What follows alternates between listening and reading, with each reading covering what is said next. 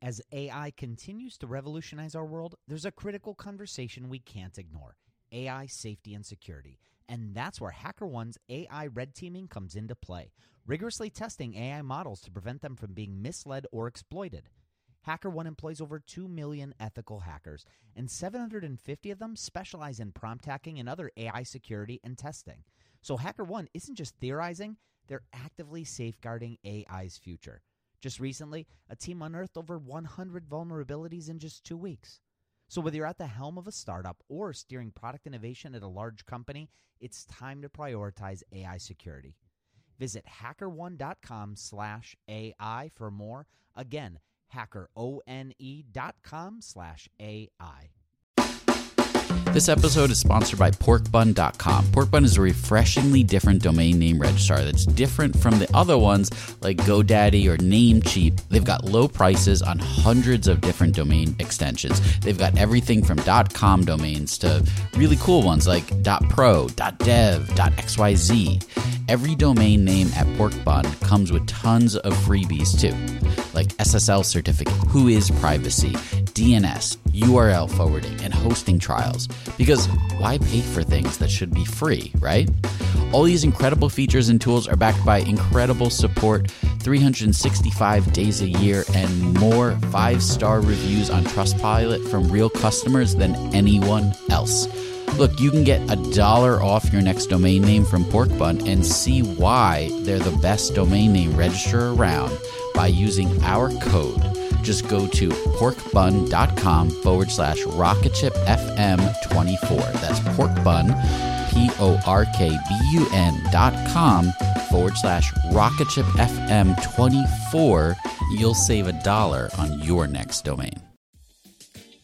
This episode is brought to you by Gigantic. At Gigantic, you can level up your product skills through live, small group, cohort-based trainings. We're incredibly excited to welcome you to our next cohort of our product strategy training, kicking off in January of 2024. This course will take you through the frameworks that product leaders use at companies like eBay, DoorDash, Groupon, Rent the Runway in order to scale their teams. It's taught by Ben Foster, a friend of this podcast, who is the former chief product officer at Whoop. So come join us. Go to gigantic.is. That's gigantic.is. And save your seat for our January cohort. Your potential is gigantic, and we're here to help you reach it. Go to gigantic.is to reserve your seat today.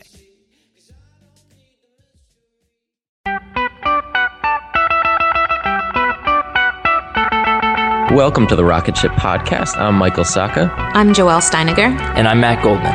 And we're having 20-minute talks with entrepreneurs teaching you how to launch your product into revenue. Check out our book at howtobuildarocketship.com to reserve your launch discount and to download a free chapter.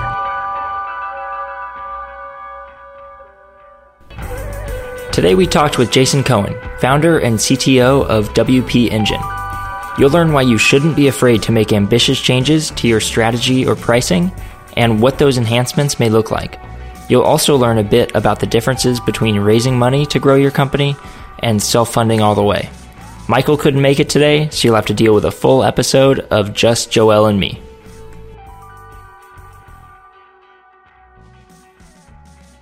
Welcome to the Rocket Ship Podcast. We're here with Jason Cohen, founder of WP Engine. And Jason, thanks for joining us. Thanks for having me. Why don't you take us back and tell us a little bit how you got started with WP Engine and maybe even what you were working on before that? Well, I have a long history, so probably can't get into all the stuff. WP Engine is my fourth startup. I've done bootstrap startups. I've raised money, and as a co-founder, as a single founder, in hardware and in software. Two of the companies have sold. All the companies made more than $1 million annual revenue while I was running them. I'm the CTO and founder of WP Engine today. We have about 140 employees and growing fast. And so this is one of those raise money and grow fast sort of companies. And so I've done a lot of different things. But even though I'm currently in a in a company in which we decide to raise money and so forth, I'm also extremely partial to bootstrap companies as well. I think they don't get a fair shake in the world, and especially in the sort of online tech world, where if you're not valued at $1 billion, regardless of revenue, then you're nothing. And I don't like that sort of attitude. And so although there's nothing wrong with that, also, I feel like the other side maybe doesn't get a fair shake or any respect. But I do, and I've built those companies too, and I love them equally. So I just like talking about all kinds of companies. So tell us a little bit about the early days, more like the time when you realized that it was time to transition towards looking for funding. What indicators did you have that you knew you should start pursuing a different path with WP Engine? Yeah, WP Engine was bootstrapped for 18 months, and we got profitable twice in that period of time. And so it was clear that it was a profitable business model, and it was clear that we could continue bootstrapping and build that up. But in a funny way, it's because it works so well bootstrapped that it's actually a good question to ask, should you raise money? Because clearly the answer is you don't have to.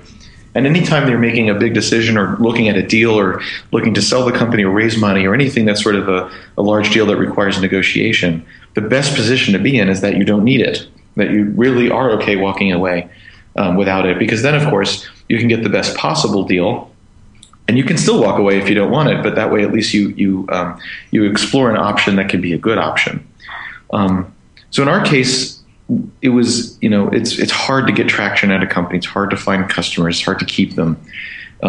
It's hard to grow the rate at which you acquire customers. And so when you find a company in which it's not that it's easy, but that it sure is a heck of a lot easier than it should be, then that's an indication that you have a really good fit.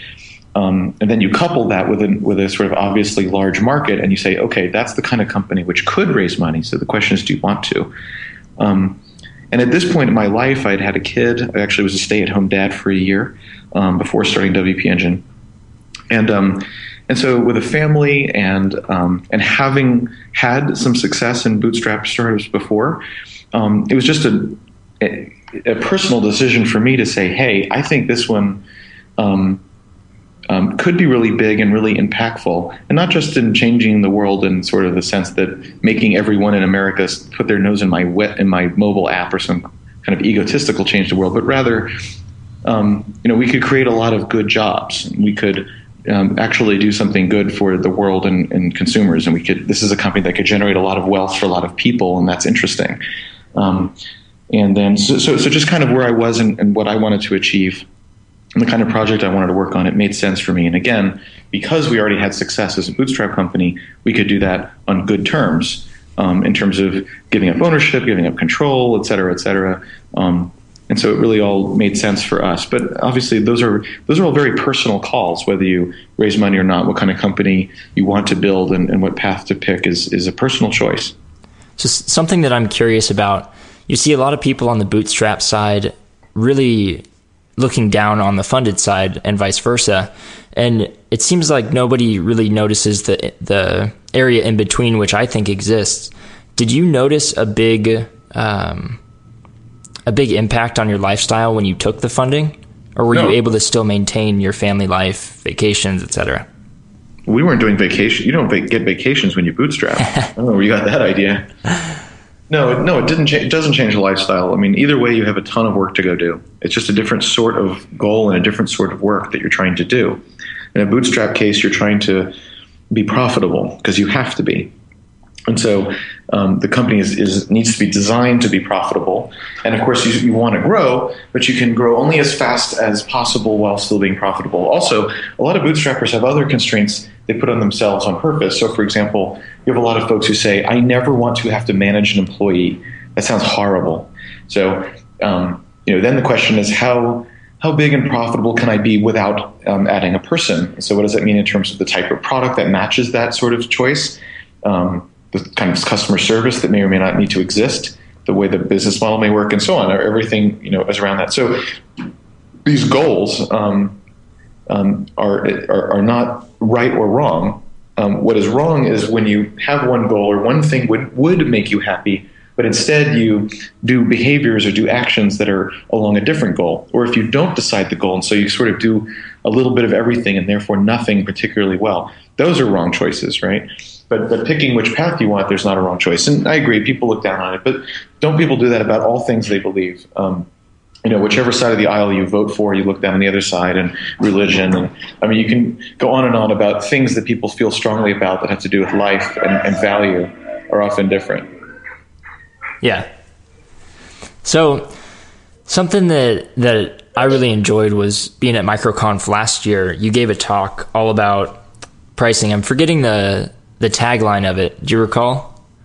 We can link to the video, but it was about building a bootstrap company. Yeah, building a bootstrap company and using annual signups with a discount and cutting out your trial and a few other aspects that set you up to really have unlimited marketing budget where you could grow at a much faster rate.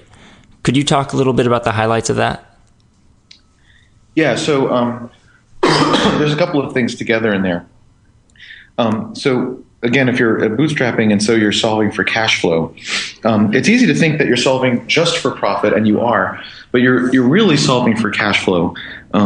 Meaning, if you had less profit overall, but you had a lot more money to spend up front and to invest in the company, to buy marketing, to make mistakes in those things and still survive, that's very valuable.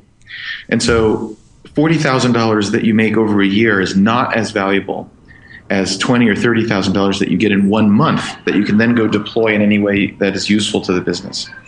And so that's all the argument for annual prepays for recurring revenue companies. So in other words, if you normally charge $100 a month, maybe for $1,000, so therefore for a discount, you could get that service for a year. So by giving the customer a little discount but getting all that cash up front is huge for a bootstrap company, because you can immediately deploy that money to marketing for new customers, for design for the homepage, even just paying your own salary and sort of making that work and staying ahead.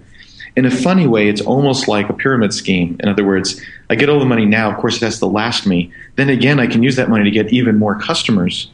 And so in that sense, I can use the money today to get more money today, and so on.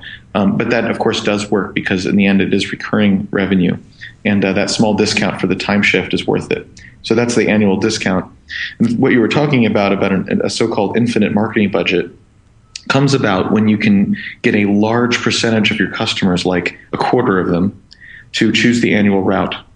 So if you think about the math, if a quarter of your signups choose an annual route, even with a discount, that still means for that quarter, you get, say, 9 or 10 months worth of revenue to this month.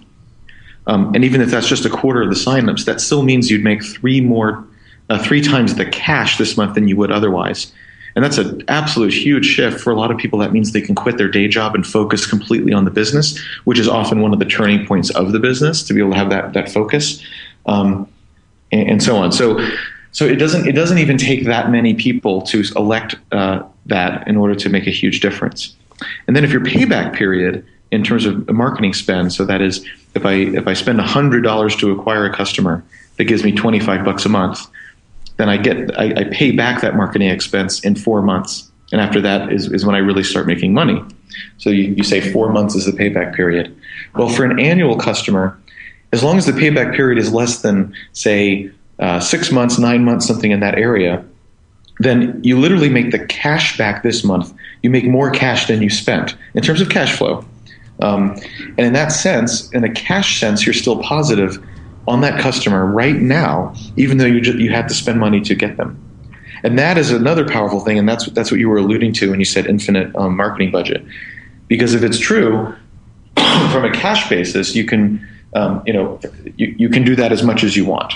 And of course, there's other constraints around how many customers can you get, and can you get reasonably efficiently, and can you support? I mean, there's other constraints around getting customers. But what annual, if you're good at getting a reasonable number of people to pick annual prepays, is from a cash flow basis, your marketing budget isn't constrained, and that's pretty amazing. Because obviously, getting customers probably the hardest thing for any small company. Period. Being able to pay to get them is one of the ways to get around that, of course. But then you run into the cash flow problem, the catch-22. Well, I I don't have the money to pay to get customers until I have customers that fund it. An annual prepaid gets you around that catch-22. And so it's really, really worth trying to make that happen. So another trick, for example, to get people to do that is when you work with other folks, like, say, affiliates or review sites or bloggers, where you're going to give them, say, a coupon for their readers as part of the incentive. That coupon, for example, maybe only works on annual plans. And that way, you'll give a discount, you'll do an incentive, but only if it comes in the form of an annual prepay that gets you the rest of those benefits. And suddenly, you can imagine some pretty steep discounts and coupons there because it's worth it. There's always some value in just having customers. In other words, two companies that are absolutely identical, and one has 1,000 customers and one has 100. One with 1,000 customers has a lot of built-in advantages. There's a lot more customer feedback you're going to get. You'll have a lot more insight, therefore, into the base. To whatever extent word of mouth is happening. And of course, if it's viral, then good for you, but most companies aren't. But there is word of mouth. Many companies have that. And of course, the more customers you have, period, the more word of mouth can work. And those word of mouth customers you get typically are very low cost to acquire and often stay a long time because it came in a happy way. And so again, this all reinforces this argument that doing annual prepay to fix the cash flow problem, but then being more generous on coupons and affiliates and stuff to make it happen, even if on those particular customers you're not terribly profitable, is worth it just because having a mass of customers is in fact valuable.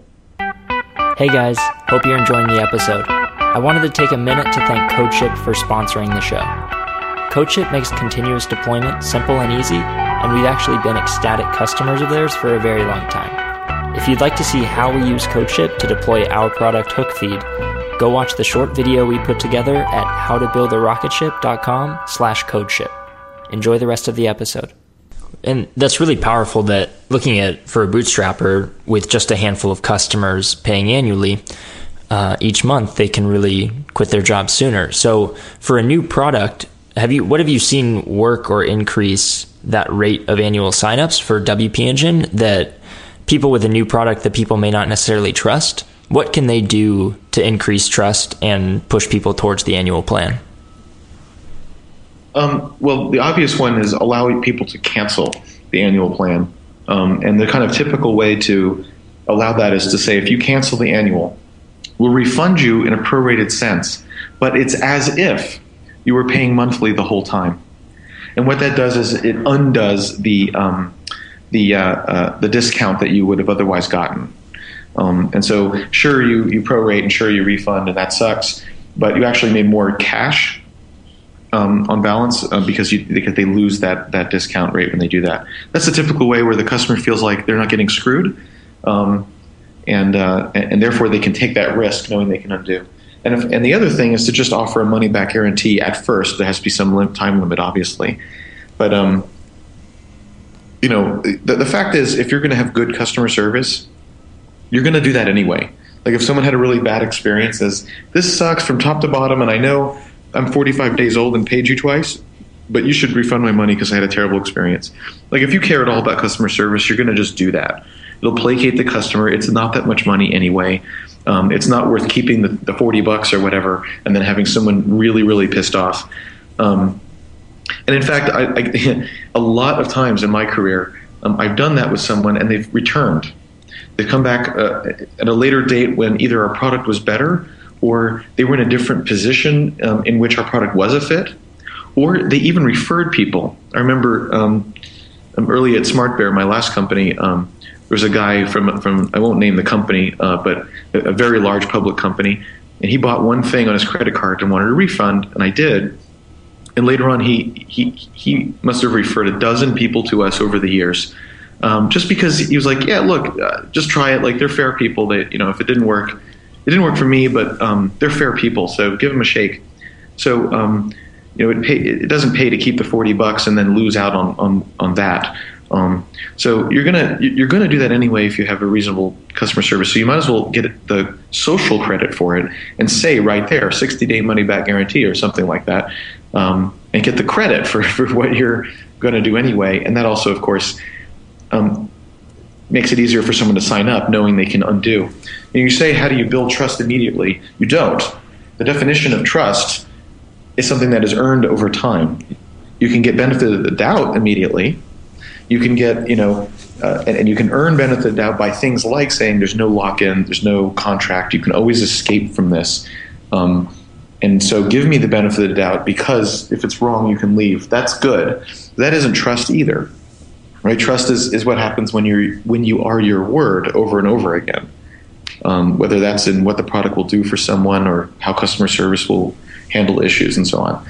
And so that's your challenge, is to earn trust over time, but remove barriers and earn benefit of the doubt immediately. Right. So you know better than anyone. I mean, you've run 4 companies. There's no silver bullet to hitting that, product market fit, hitting your growth stride and all that. Pricing is certainly one of the things people struggle with the most. But what do you really see, both from the bootstrapper side, but also even now on the funded side? What do you see as struggles that kind of tend to pop up time and time again? Well, everyone has the same problems. Probably the hardest thing is to find customers to buy and stay. And most people can code if they do a startup. And the design, I don't think, matters as much as a lot of people think. It can help, but the number of very successful companies with horrific design, they go on and on. So that doesn't seem like that's actually the big barrier. So it's finding customers and the business model, part of which is price, and part of which is how is it that you're earning money. I mean, there's a lot of things that go into the mechanics of your accounting. But obviously, there are companies that it doesn't matter how big they get; they still don't work. And so there's that. But really, it's distribution, meaning getting in front of customers that actually want what you have and are willing to pay for is for sure the hardest thing. Would you say that kind of your secret sauce in building one successful company after another is keeping your focus on kind of acquisition and retention and not as much on the things that tend to distract other people? No, I think I'm susceptible to that too. I think a good mindset for it is if you are a software developer, you know that with a big project stretched out in front of you with lots of tasks to do, you know that there are some tasks where there's a lot of ambiguity or at least high risk of the timeline or whether you can even solve it. And the correct thing to do in software is to tackle those first, because otherwise the whole timeline is in jeopardy, until you've tackled them anyway, which you're going to have to do eventually to solve the project. And so you sort of bite into those and try to understand them better and scope them and so on. And so the same thing needs to be done with the startup. The trouble is you don't want to do the stuff that's hard. It's unlike software where it could be fun to tackle the really hard, strange, ambiguous problem. In startups, the strange, ambiguous problem are all those human beings that are supposed to give you money if only you could get in front of them and then tell them what they want to hear and then at a price that they want to buy and get them to go through all those mechanics of actually signing up and then also staying if it's a recurring revenue business. That's the hard part, but it's also not nearly as fun, especially for engineers. It's pretty rough, and you have to deal with a lot of rejection and people saying you suck, more or less. I mean, even just someone hitting the homepage and leaving is kind of a little quiet, nah, not for me. And it's hard to sort of deal with that. And so people don't. They're like, well, I'll add another feature. But for most companies that have some product at all and a website, and you ask, what is the main problem with this company, or what is the thing preventing this company from being successful, or at least what is the thing that's preventing this person from quitting their day job, or what is the thing preventing this company from making $1 million a year? It's very rarely one more feature. Like that's almost never the answer. Or if only it was designed prettier is probably not it. It's probably getting people. It's probably finding enough people who are correct to sign up for it, and them signing up and them staying is probably it. And so it's just that's hard to deal with. And opening up TextMate and banging out another feature, or opening up Photoshop and playing with the UX is easier. And so we do it instead of tackling the hard, sort of obvious problem that faces the company. Yeah. So one final question that I have is, you've talked about doing a money-back guarantee instead of a trial before. And what I've always wondered is, I understand that would work good for a company where people know what they're going to get after they sign up with with hosting, they have a pretty good idea. They're going to be able to upload their files, deploy it, send it, or point a domain at it. They know what they're going to get. But with some other products, if the end value isn't clear, have you seen anything that would increase the viability of doing no trial in favor of a money-back guarantee? Well, you can't take any rule like that and just blindly apply it to all startups. It's for sure idiosyncratic. There may be markets where people are simply used to a free trial, and so if you didn't have one, you just wouldn't be an option. And maybe the more consumer you get, the more that's true. Also, if your trial conversion rate is super high, then there you go. But if your conversion rate isn't super high, then maybe you're not benefiting a lot from having a trial anyway, and maybe you should skip it. I think it's also easy to say, well, that works for you, but not for me. But I tend to find that argument is never really a truism in business. It's always easy for someone to say, well, your business is different because it's hosting. Mine's different because it's a CRM, so people don't know what they're getting. But I think that's crap. I mean, people buy their homes without sleeping in them. That's pretty huge without a trial. Yeah. So, I don't think that's true. I think people said you couldn't do Zappos because you have to try them on first, but of course they figured out how to do that. And yes, you did buy them first, but you had a money-back guarantee. And so actually you can do that in shoes, even though everyone says you have to try shoes on first. No, you don't. And Warby Parker actually is a free trial with the glasses, but they charge you if you don't send them back. So that sounds fine, but whenever I hear but it wouldn't work for me because it's usually not really an argument. You just don't want to try it.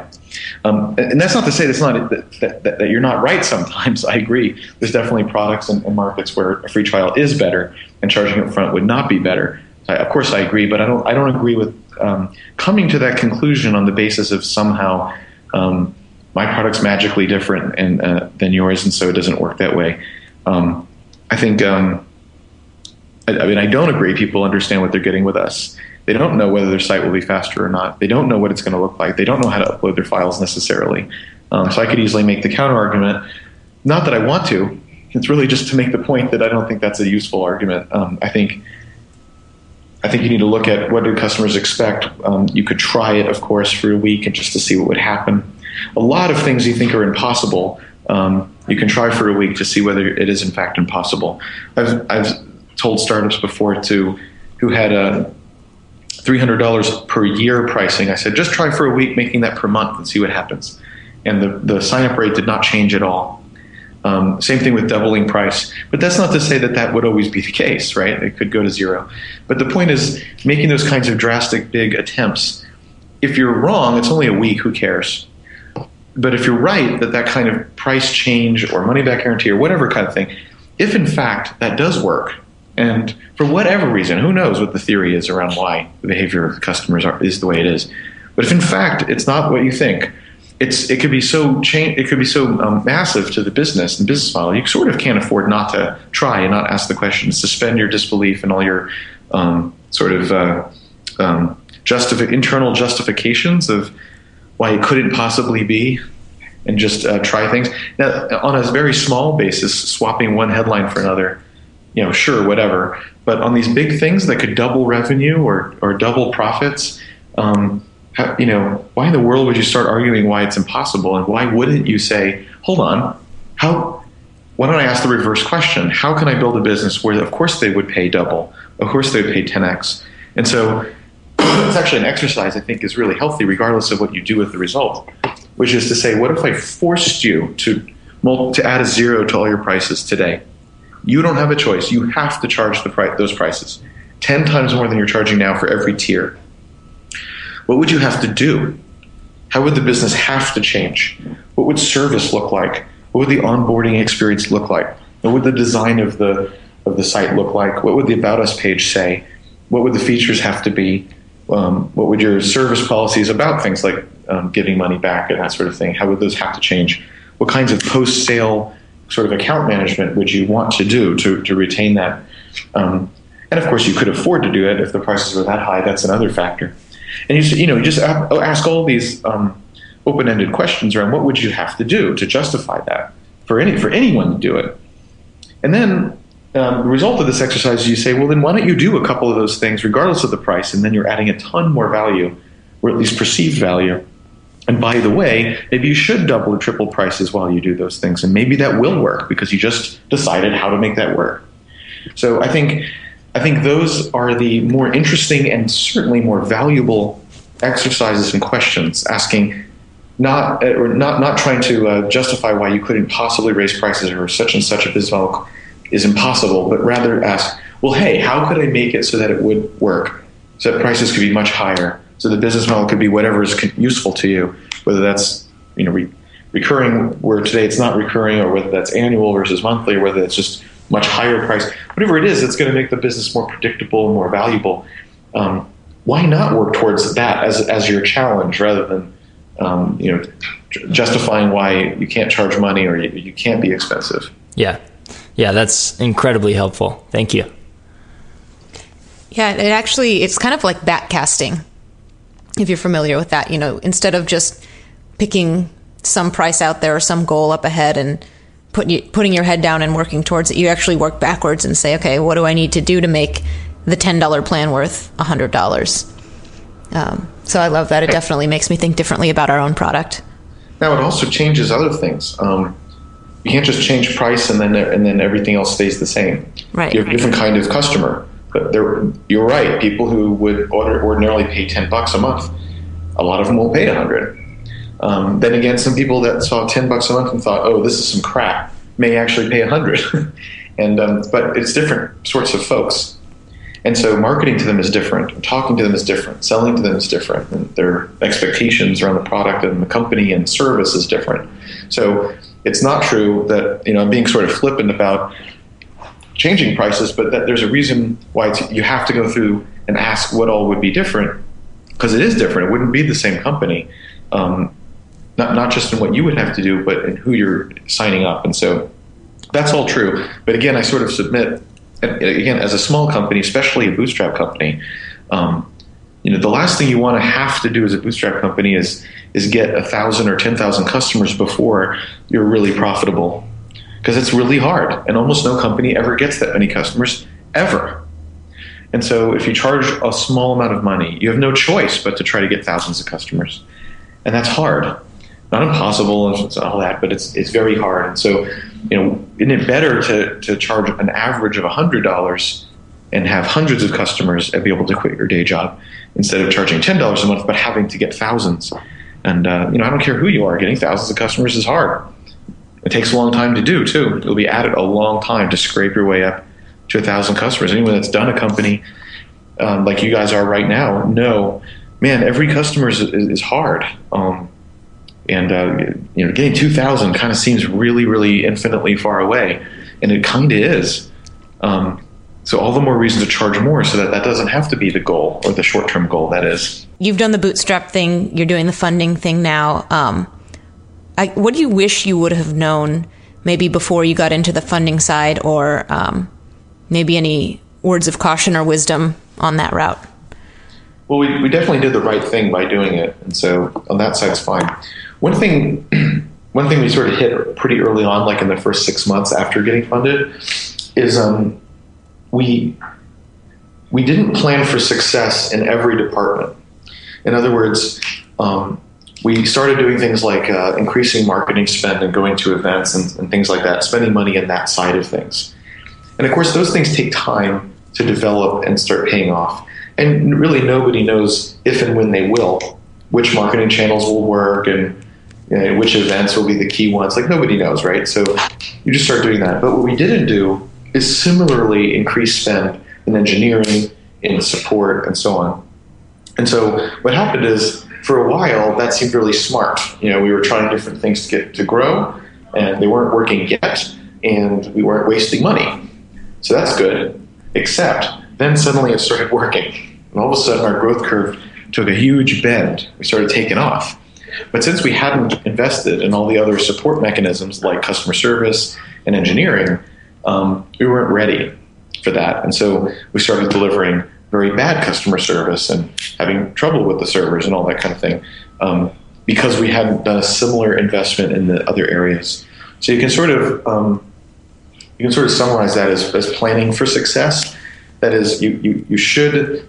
The point of the money is to be successful, And so it's wrong to then continue to have that conservative mindset of only spending money when when the problem arises, which is sort of the bootstrap mentality.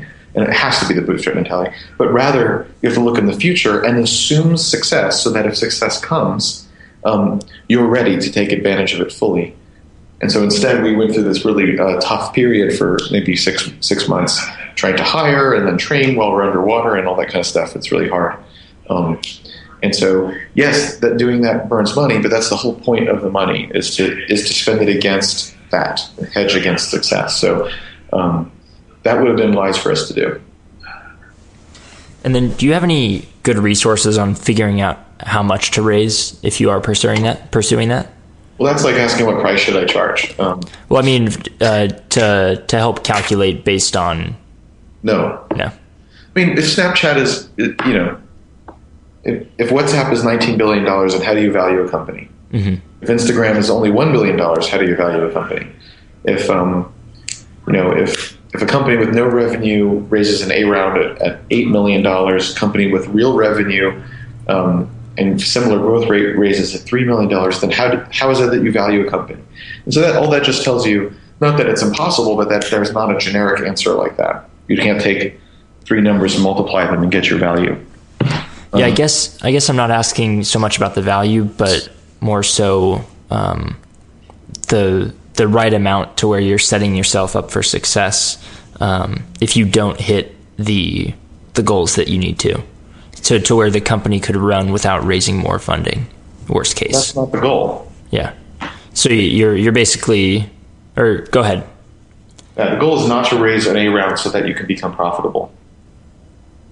The goal is to raise an A round so that you can hit milestones so that you can raise your B round.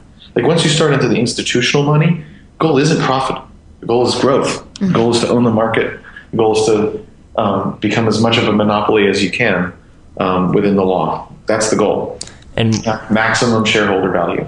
And what would you say towards the fiduciary duty to do that? So profitability is the last thing you want, because profitability indicates that you're out of ideas for how to grow or invest or de-risk the business. Because if you had ideas of how to do those things, that's what you should be doing with that money.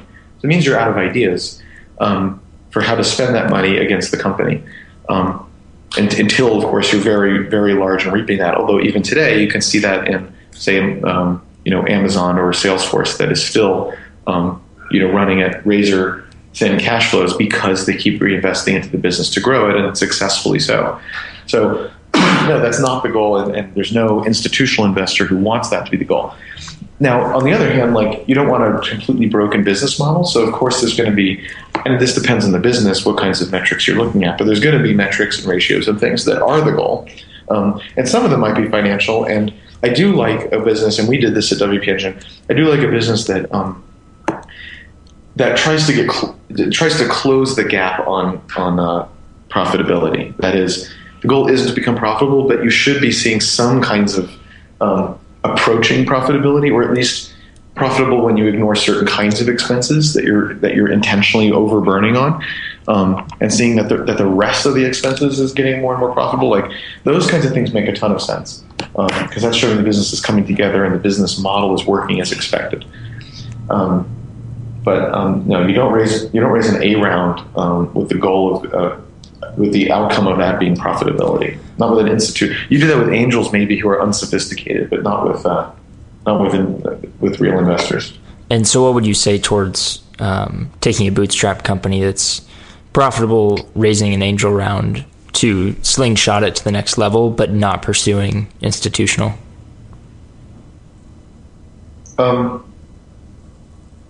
Well, then you just tell whatever story you want, because you're just dealing with angel investors who have much. First of all, almost all of them will lose their money because they're not sophisticated about how they spend it, and that's sort of a well-known phenomenon. So they're not going to be too sophisticated on that. And they're at that point, you're dealing with individuals who are controlling their own funds, and so that is their own money. In that case, all you have to do is just convince them of whatever it is you're trying to do.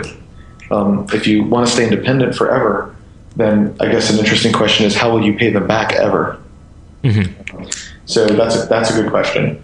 Assuming you can solve that question, then it's whatever you want. I mean, it's just human beings dealing with each other, ideally they're taken with your idea. If you're profitable and growing, then you've got all the proof you need that this is a real business, of course. And so the only question is, what do those angels personally want? See, it's easy to know what institutional investors want because they've already made the promise to their LPs. There's no choice. The model is set. There's a contract, literally, with their LPs about how they'll spend the money and why. So there's no doubt about what their incentives are and what they want from you and why. Like, it's literally written in stone. And so it's very easy to understand how an institutional investor figures things out. An angel is just the reverse. It's just a person doing whatever the heck they want. So, presuming you can solve the question of how would they ever make their money back, there you go. Although, I don't know, I think I've seen some angel deals where it isn't clear how they'll ever make their money back, and they don't care, right? So even that maybe doesn't matter. It also depends on the angel. So if you raise from me as an angel, that's one thing. But if you raise, a lot of people raise from their dentist, or they raise from their from the ex-VP of sales of a telco company in Dallas who has just tons of money. And so why is that person investing, and what do they expect, and do they understand what investment is and what the product even is? Who knows, right? And so what are the rules? There aren't any. It's right, like it really depends on the person. Yeah. But I would argue, look, why would you do that? Like, if you're a bootstrap company and you're profitable and growing, why in the world would you want to involve anybody, especially dumb money, who won't ask good questions and won't help you build the company, and all they'll be is a pain in the butt? Like, why? I mean, okay, sure, you can get a little bit of extra money, but really, that's worth your life? You're, working with people that aren't helpful, or being indebted to someone, even if they don't technically have control. It doesn't matter. They still will email you, and they're still a thing. They're still a force. Why do that when you have control? You have your bootstrap profitable company, just so you can grow a little faster. What do you care? Why in the world would you give up your freedom for that? So to me, like, I actually I don't understand the motivation there exactly. Conversely, if you said, look, everything's great for that, and so there's this one angel, we think that person will be incredibly helpful, they have a great reputation, they're going to put in $500,000 or $1 million or some kind of reasonable amount of money that will make a difference, and it's just one person, and we actually do think they'll help, and blah blah blah. I could kind of see that you're sort of bringing on a financial partner, and you feel like that will help de-risk the company a bit and help achieve something, and that sounds like a fun adventure. I can get more. I can understand that. But again, like, this is why it's so personal and why it's hard to give general advice, because it's about why are you raising this money? Maybe you don't want to run it forever, and this is part of a step to that. Maybe you're tired of running a slow growth one. You're like, I don't even care if I give up some power and have a board and all this. I don't even care, because I want to swing for the fences and screw it.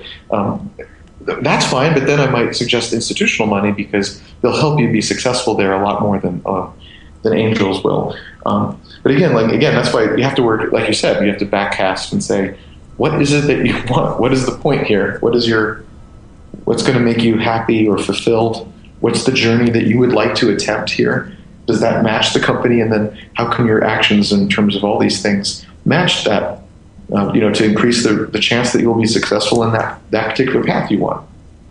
Yeah. That's fantastic advice. I really appreciate that, Jason. Sure. Thank you so much for coming on. This has really been great. Can you tell everyone where we can keep up with you online? Sure. I write at blog.asmartbear.com. And Smart Bear was the company I did before WP Engine. And my Twitter handle is the same, @asmartbear. Fantastic. Thanks a lot. Thanks. Thanks for listening to another episode of the Rocket Ship Podcast. If you haven't yet, pop open iTunes and subscribe to be notified of future episodes. We have some really great ones lined up. And while you're there, leave us a review. We really appreciate each and every one of them.